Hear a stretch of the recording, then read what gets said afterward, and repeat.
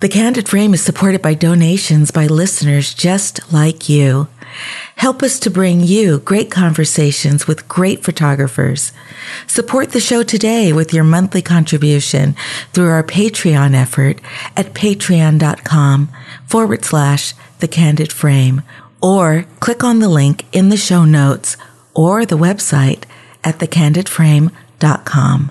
Thank you.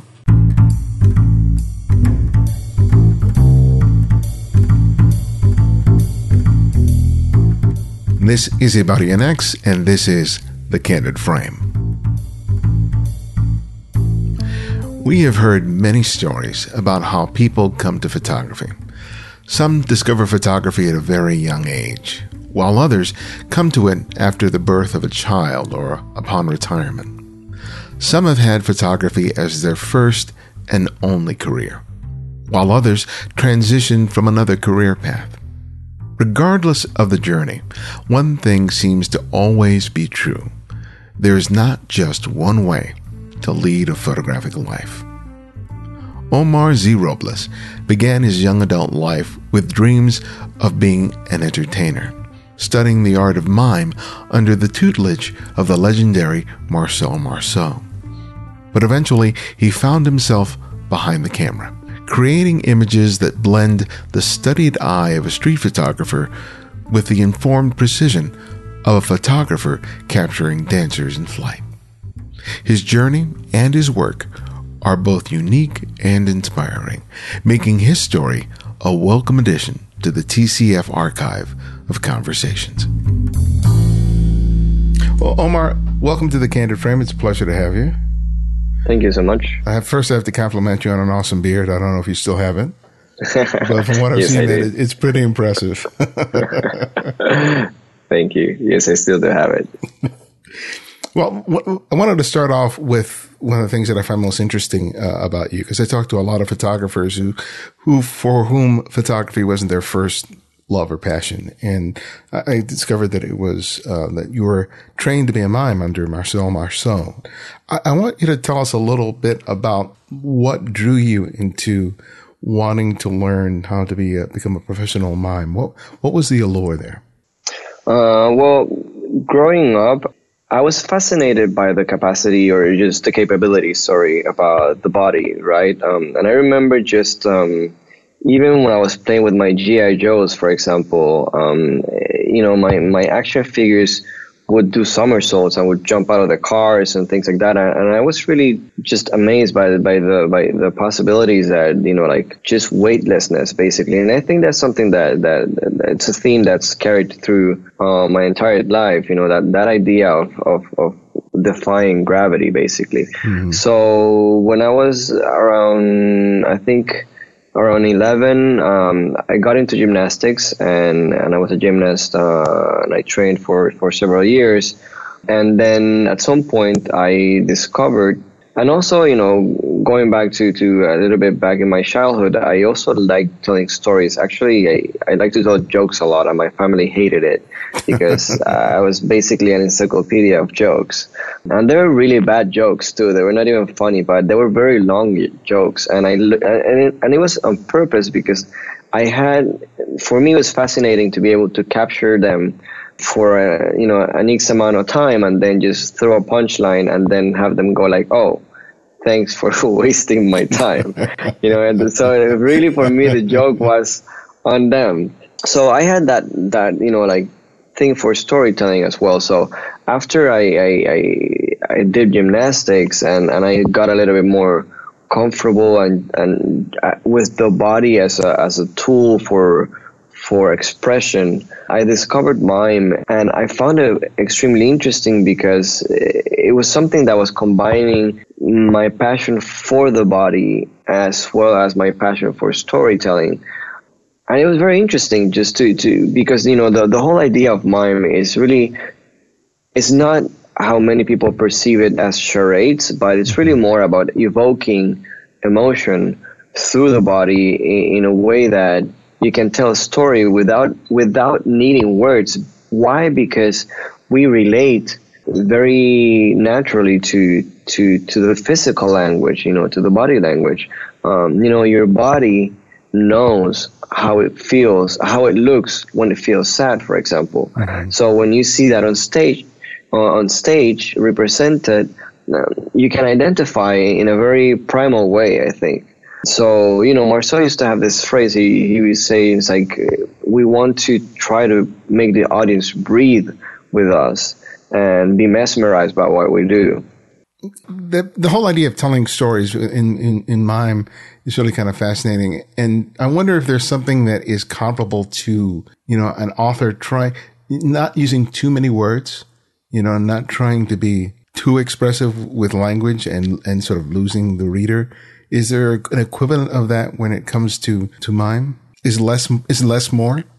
Yes, definitely. Less is more. And that was another one of my teachers who used to say, when a play is done, when you cannot cut any more out of it. So we always strive to have economy of movement, because like I was saying before, you don't need to add too much elements to certain things when the viewer already know how it feels, how it looks like to be sad or to be happy or to be angry. So economy is a very important part. And Marceau used to say also that when you try to be smart or when you try to be clever, I guess, you can complicate things. So the simpler you get, the better. The thing, though, is that it's very difficult to be simple. It's very difficult to be essential. And that's why there's a big difference between what pantomime is and what mime is. And that's a whole other conversation, because it's a long, I guess, argument in the theater world. But mime as an art form seeks to share the essence and evoke the essence, where pantomime, for example, it's more narrative and it's more, I cannot find the word right now. A pantomime, it just tries to add a lot of things and a lot of movement, and that's what people would think, oh, that's charades, and it's more phony in a certain way. Where, if you see someone like Charlie Chaplin, he's the master of economy. If you see one of his movies, there was not a lot of how can I say that? He was very essential in what he did, and yet, you can follow the story and be happy for the characters, or be sad or relate to them, just, by watching him be and not necessarily have him add too many things. I don't know if I explained myself. I think there was a conciseness to what he was doing. Yes, yes. You just knew immediately what he felt. Not just by his facial expression, but his body language in relation to not just another character, but sometimes just some physical thing that he was contending with at the moment. Yes. When it came time for you to sort of pick up a camera, how did that awareness of sort of the subtlety of motion, of gesture, help you when it came to making photographs?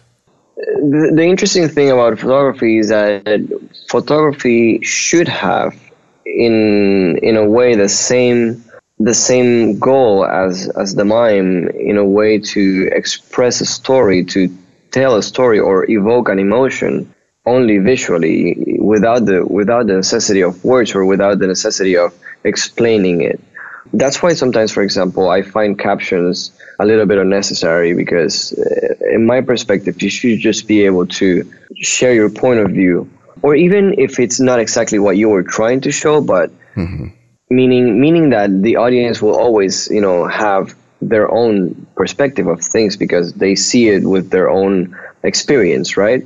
But you should not have to tell the audience,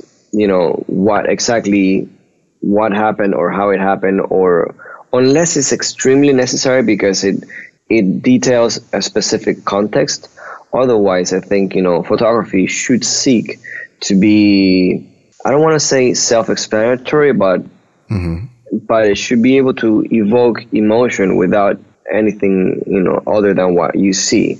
And that's, I think, where I found very much the parallel between photography and mime.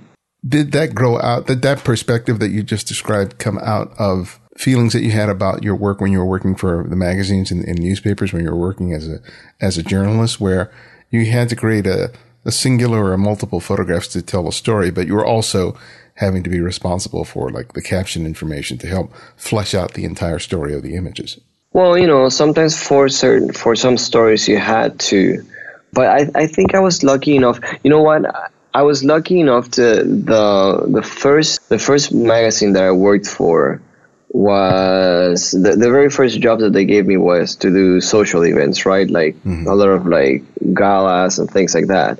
And almost every other magazine that was back in Puerto Rico, almost every magazine in those events, they had people, asked photographers to take pictures of people posing.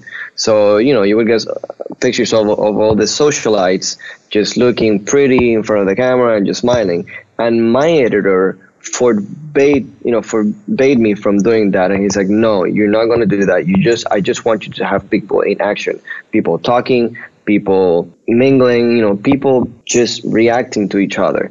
And that was even though it was something very simple, but it was my first jobs, and it really taught me to seek for that, to seek for action, to seek for moments that were sort of self-explanatory, or at least, they were evoking something, and you could really see what was going on in that party as opposed to just who was there. Mm-hmm. You see the difference there. So those were my very first assignments, and then eventually I ended up doing more politics stuff, and then when I moved to Chicago, I ended up doing more arts and entertainment. I kind of always fought the writing thing. So what inspired the transition to pick up photography rather than continuing as an entertainer?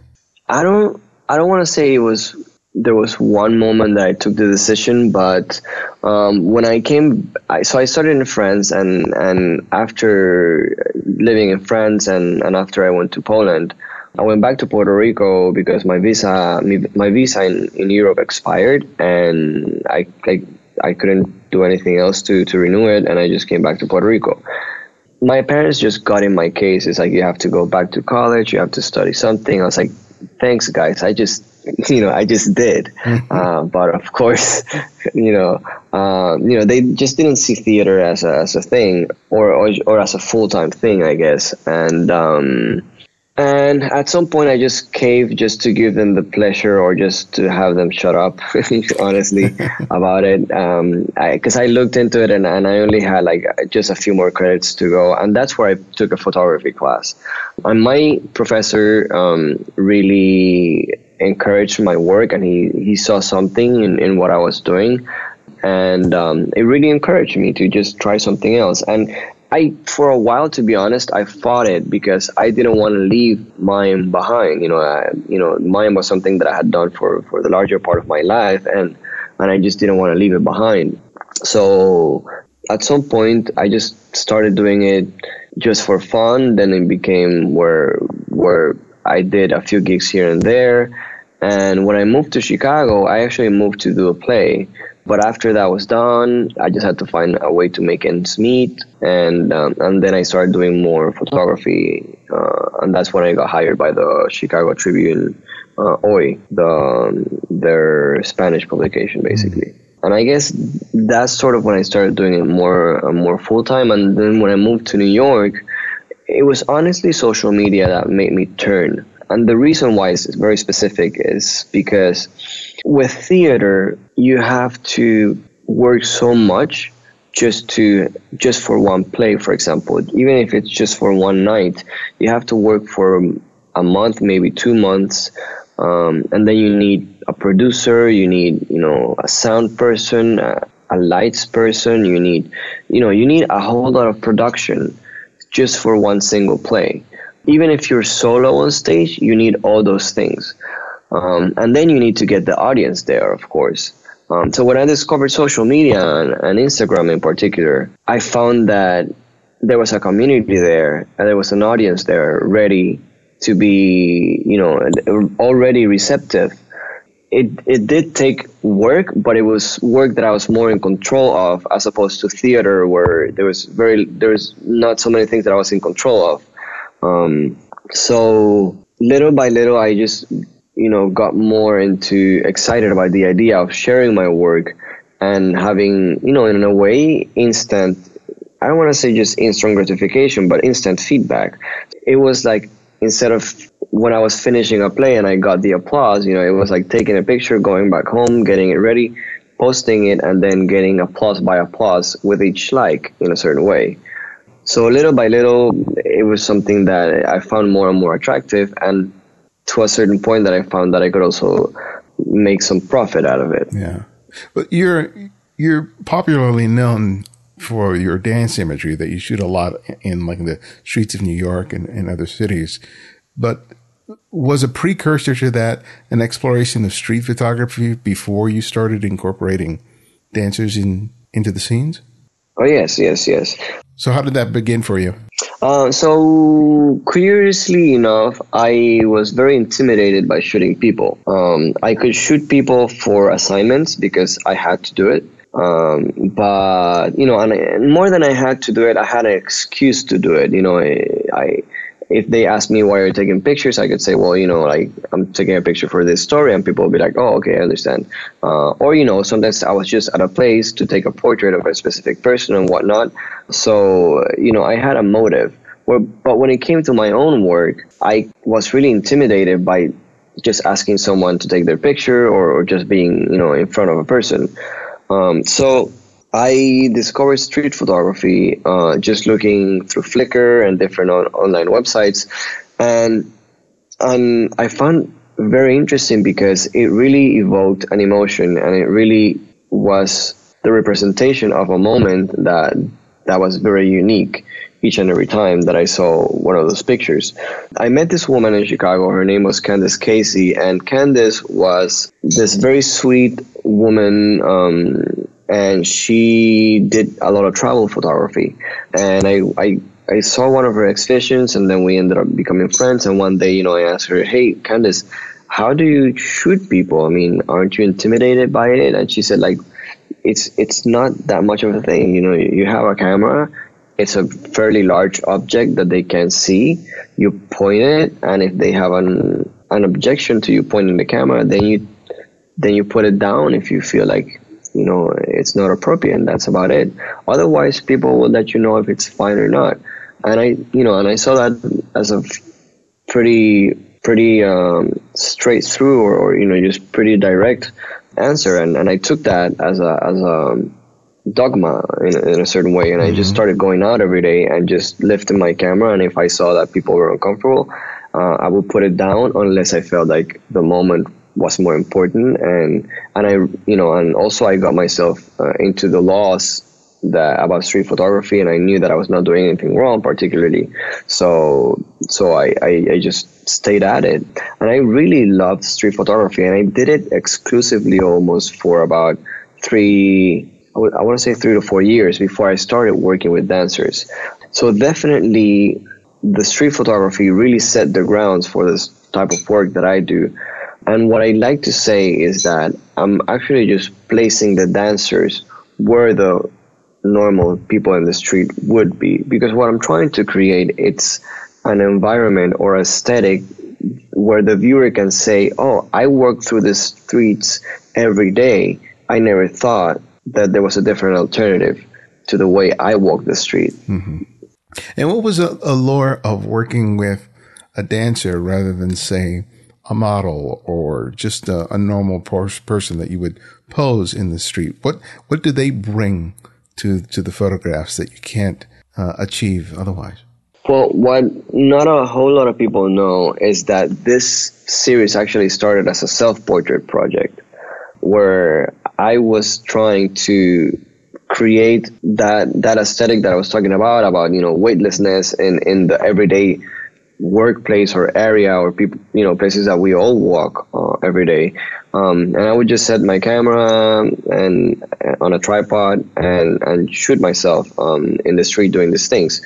Of course, that's a very that's one of the ways that you can lose a camera, right? So, and also, it's just a little bit cumbersome to do that because you have to go back and forth all the time. So at some point, I decided just sort of to outsource it.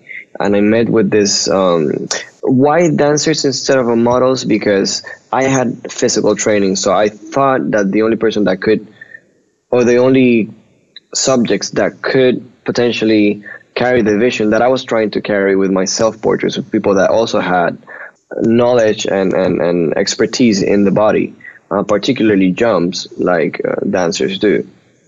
So basically that was it. So tell me about those initial moments when you were sort of, you have this sort of vision for what you initially have in mind, and it usually evolves. You may have an initial spark, but then especially when you're collaborating with someone else, that kind of evolves and changes. Can you speak about what the initial germ of it was and how it sort of developed as you started working with more and more dancers? So in the beginning, I think the poses were less stylized, and what I was trying to look for was that idea of just levitation, right? So it was stylized, but not dance stylized. I was just trying to look for, like sort of floating jumps where it was not so balletic in a certain way. It was more just, like flowy. Mm-hmm. But precisely working with dancers, and I realized, it's like there's many more possibilities that I can explore within their range of movement. And little by little, I started to get more into actually educating myself, even though I did have a dance background, because dance was part of my training back in France. I started going back to those roots and educating myself a little bit more, and just trying to refresh my memory from the things that I had learned. And little by little, I started directing more as if I was directing a play or as if I was directing on stage, as opposed to just directing as a photographer. Yeah, because I heard one of the things you've said in another interview was that you had to sort of inform the dancers that you didn't want them to pose, but that you wanted them to move. Yes. What is that? What's the difference? How does that look like in your camera? For starters, if you're trying to stop a pose, dancers are moving, right? So when you do whatever movement they do, it's meant to be a movement. It's never meant to be stopped. So if you stop it, you're shopping the possibility of the movement, because for them to be actually able to sort of freeze that moment, then they have to shorten it and make it a little bit. They just look stiff on camera, because it looks contrived, because you're trying to stop at some point to find balance. Whereas opposed to if you just go through the whole range of movement, it just looks more fluid, and at the same time it just projects more energy. And that's what I'm looking for, to have like that explosion of energy as opposed to just something pretty. Was that sort of difficult to be able to sort of communicate to people, or was it something that they immediately got? They were super happy when I tell, every time I tell them that, because I go through this process through every shoot, especially if it's someone that I haven't worked with before. They are extremely happy, because again, they feel that they can just do the movement as they would normally do, as opposed to try to stop it. Because, a lot of them are used to work with photographers that maybe are not so, they don't know that much about dance. Mm-hmm. So they will ask the dancers, actually, can you stop at this point, just because they want to at least be able to catch that moment, because that's the moment that they sort of see that the picture is sort of happening. Right. So usually dancers feel a little bit uncomfortable working in that sense, because they feel like they have to stop at something that normally isn't meant to be stopped. When they feel that they can have that freedom of just like going through the whole range of movement and they just feel more relaxed, and you can see it in the pictures where really it's more of a an explosion and a sense of freedom that they are experiencing. And you add a wrench into the mix, because you're doing all this on a public street, often on a street that is very busy with people and traffic, and so there's a lot to think about when you're trying to make the photographs. Talk to us about the complexity of trying to create these images in the chaos of a modern city. Well, the first thing that I have to think about is to stay alive. Both me and the dancer. I risk it most of the time, but it's not that So, for example, we will shoot when the light is red, or green for us, right? To be in the street and there's no cars coming at that moment. So I try to be as safe as I can in that sense. But then there's definitely other things that you can do, like shoot early in the morning where there's just less traffic, or then just find less transited areas in the city.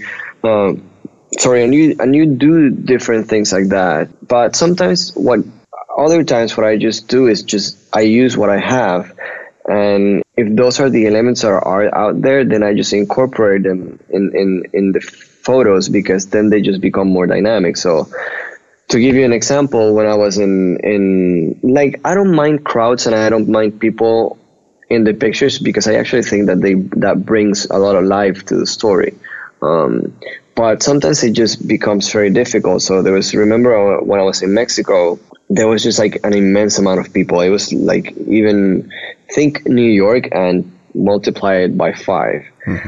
It's just a lot of people in the street. So what I did, I just started shooting with very slow shutter speeds and have the dancers like more static, and then I shifted the movement from the dancer to the passerbys, and then the dancer just became static, and because I was shooting with like slower shutter speeds, then I would get the people in like that motion blur, and that created a whole different dynamic. So sometimes you just use what you have, and especially like, for example, if the street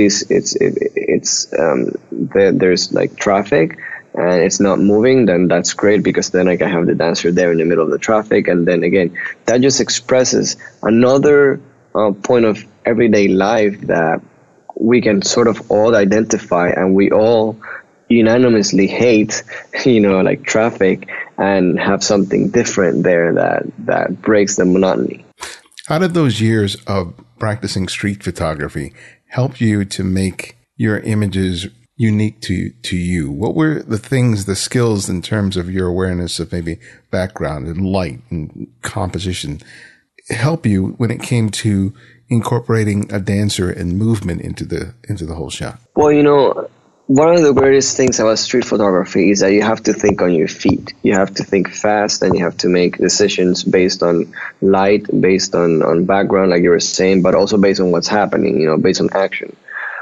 So street photography really helped me be comfortable with being on the street in uncomfortable situations, while at the same time really learning how to take advantage of the light. And that's what's really interesting, because a lot of people, one of the questions that I get the most, people ask me, is like, what kind of lighting do you use?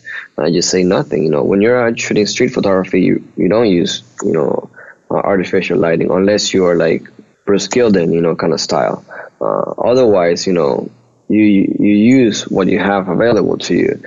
So again, if I want to have more dynamic light, then that's why I shoot in the mornings or late in the afternoon. Street photography really shaped that sense, and to really understand and use light to my advantage in everyday situations. And how do you choose the people that you photograph? Because that's who you work with is always important. And I know a lot of times you may be choosing people that you've not worked with before, you don't have a history with. So how do you sort of decide who and how to collaborate? Yeah, that's a great point, because no matter what discipline of photography you're pursuing, especially if it's collaborative work, you have to make sure that the people that you work with are going to be able to carry, the image that you have in mind, or just have the technique that you need for the photo to be successful. So one of the things I do is basically just stalk people online. I go through, I just go through Instagram a lot and just go through their portfolio, go through the pictures and see what they have and what they're good at. I do get a lot of people requesting me, to photograph them, but unfortunately sometimes they just don't have the qualifications that I'm looking for in terms of technique, in terms of extension, in terms of their jump. So I make sure before I approach anyone, or before I say yes to any one particular request, that I look through their portfolio, look through their images, and see, and because I do have a performance background, I know exactly what I'm looking for in that sense, as opposed to just say, hey, that looks pretty, maybe, just because it's a dancer doing it. Because sometimes that's the general perspective of people. They don't understand or know dance technique, so they just see a pose that they think is sort of pretty in any dancer, and then you realize maybe that it's not necessarily the best. Do you have to sometimes deal with the dancer who, like, maybe like a certain model knows what her best side is, or how some people want to give you a certain look because they feel like that's the most flattering for them? Do you have to sort of push through dancers who have, for lack of a better word, a sort of repertoire of positions or movements that they think is best for them? Not really. The greatest thing about working with dancers, for the most part, is that dancers are trained to follow. That's their training. They're trained to follow a choreography. They're trained to receive instructions. So for the most part, most of the dancers that I work with are very receptive, and they're very open to just trying different things. And yeah, there are certain things for sure that just from a strictly physical point of view, where one leg will extend more than the other, so they feel more comfortable doing things, with the left leg than the right leg. But that's just nature, you're always, more comfortable with one hand than the other, so I understand that, and then I also take lead from that, because again, we're talking about collaborative work, so I also want to make sure that they feel comfortable with what they're doing. But as far as having sort of, let's say, divas, I've been very lucky not to work with any one like that, at least. Tell me about another project that I saw on your website, which is Sunday Best, which is a series of portraits. Yes. So Sunday Best was when I was. It was an exploration of my neighborhood. Basically, I was living in Harlem, or I still live in Harlem, but I was living in a particular area of Harlem. And whenever I would go out, sometimes during Sundays, I would just see people with this, really beautiful garments and hats, and it was a very interesting vibe during Sundays. So it was an exploration of that, but at the same time, it was an exploration of me trying to get out of my shell, where, like I said before, I was very intimidated by shooting people when it was not for work. And while I was doing street photography, it was okay, but there is still, some kind of outside look when you're doing street photography. You're not necessarily engaging with people. Right. So I kind of wanted to explore that side, and again, I met up with a friend, or a photographer that became my friend, who's Roddy Roy, and Roddy used to do that kind of work a lot back then. He still does that kind of work. Roddy is more of a photojournalist, and I approached him a little bit about it, and again, he said, people will say yes or people will say no. It's not such a big thing to it. If they say no, you just keep walking.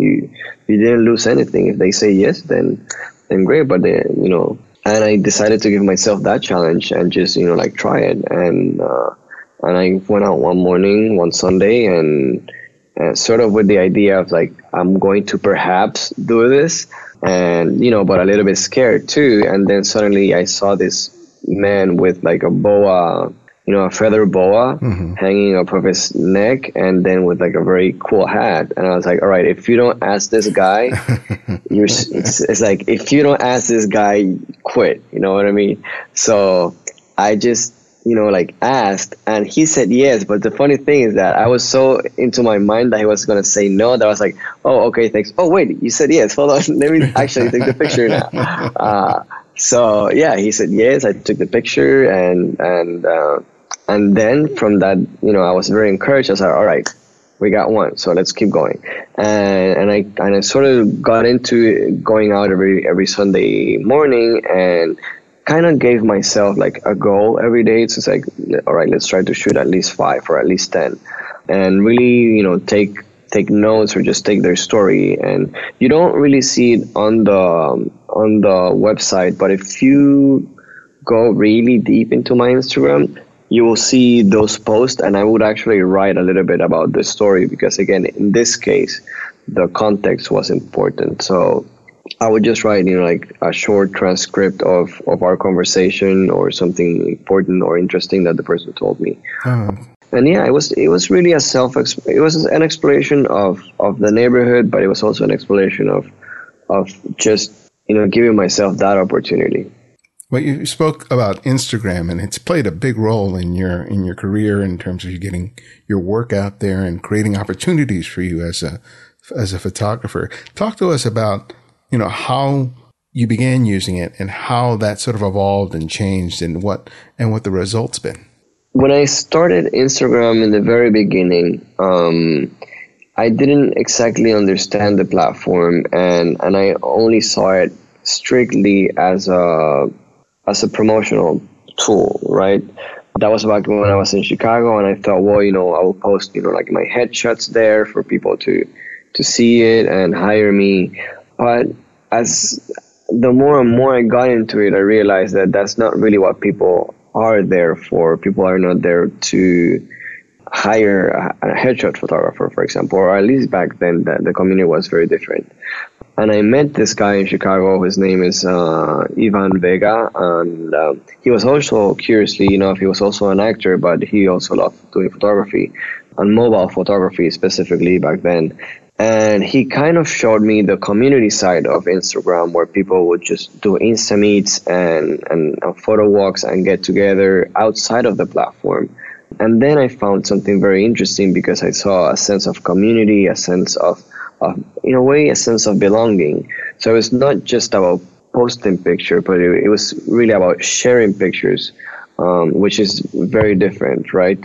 And my outlook on the platform changed, and then I was starting to look more for that community. When I moved to New York, that's basically how I met people. I just started to look for local Insta meets and photo walks around, that were based around Instagram, or just the Instagram community, and that's how I started to make friends. But at the same time that I was making friends, I was networking. And little by little, you do those things enough, you start growing an audience, and also growing what in a certain way, it's also like having your own focus group, right? You do something and you have an instant reaction to know if it's successful or not. That's really how I started growing and learning more and more the platform, from just being a media-centric thing to more like a community-based. And that's very important, I feel, because a lot of people don't understand that social media has two sides of it. It has the media side that a lot of photographers emphasized in, but then it's also about social, right? It's also about being communicative, about being part of that community. And you cannot just pretend or think that because your pictures are good, people are just going to like them, so to speak. You have to also interact and engage with people.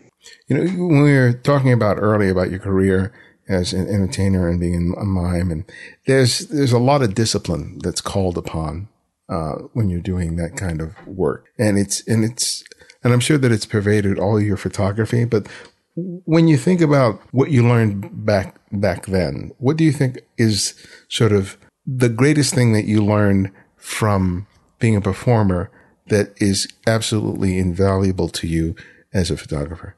That's a great question.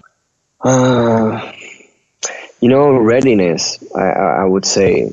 Well, it's readiness. I would say that's the best way I can put it.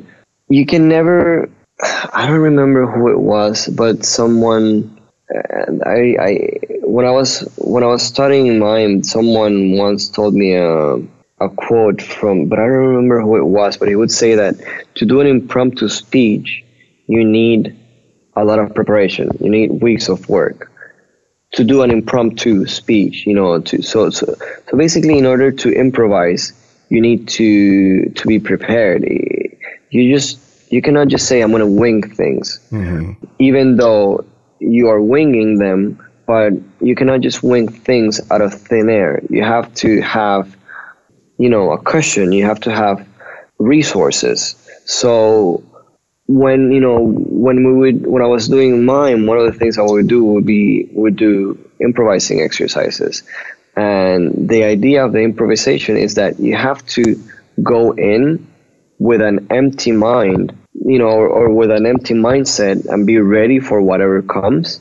But in order to be ready for whatever comes, you have to have a set of tools. So I don't know I know it sounds kind of abstract as a concept, but basically what I'm trying to say is you need to do these things a lot in order to be able to then just make them naturally and have them become second nature. So basically it's practicing. You have to put a lot of work into things and not think that just because you have an idea it's going to be great. It's not going to come out of the first try. You have to do it and do it and do it and do it many times before it actually becomes what you had in your head. That's a great insight. Well, my last question that I ask each guest is that I ask them to recommend another photographer for our listeners to discover and explore. And it can be anyone, someone you long admired or someone you've recently discovered. So who would that one photographer be and why? It's a great question. I would say someone that I mentioned already. It's Roddy Roy, someone that I learned a lot from.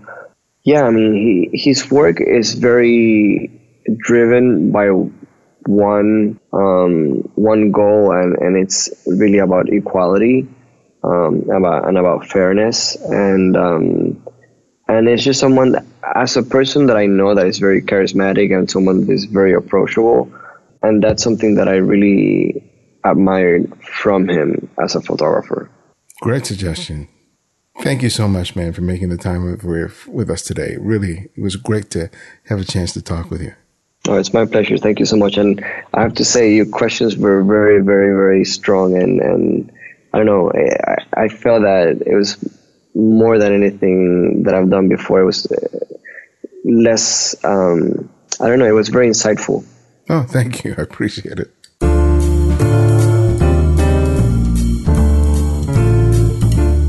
Thanks for listening, and thanks to Omar for joining us on The Candid Frame. You can check out his work by visiting OmarZRobles.com. Thank you for your continued support of The Candid Frame.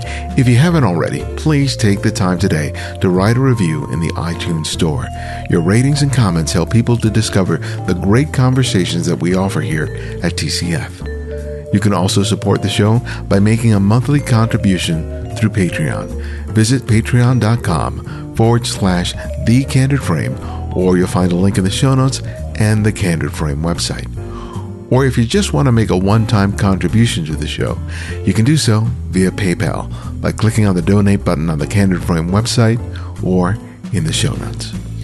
To access our complete archive of interviews, download the free Candid Frame app, available for Apple iOS, Android, and Windows. It's the fastest and most convenient way to hear and save any of the great interviews we present here at TCF. Links for each can be found in the show notes and the website at thecandidframe.com. The Candid Frame's audio engineer is Martin Taylor, who you can find at theothermartintaylor.com. The show's senior producer is Cynthia Parker, and our music is from Kevin MacLeod, whose royalty-free music can be found at Incompetech.com. And you can follow me on Twitter and Instagram at simply @IbadianX. And this is IbadianX, and this is The Candid Frame.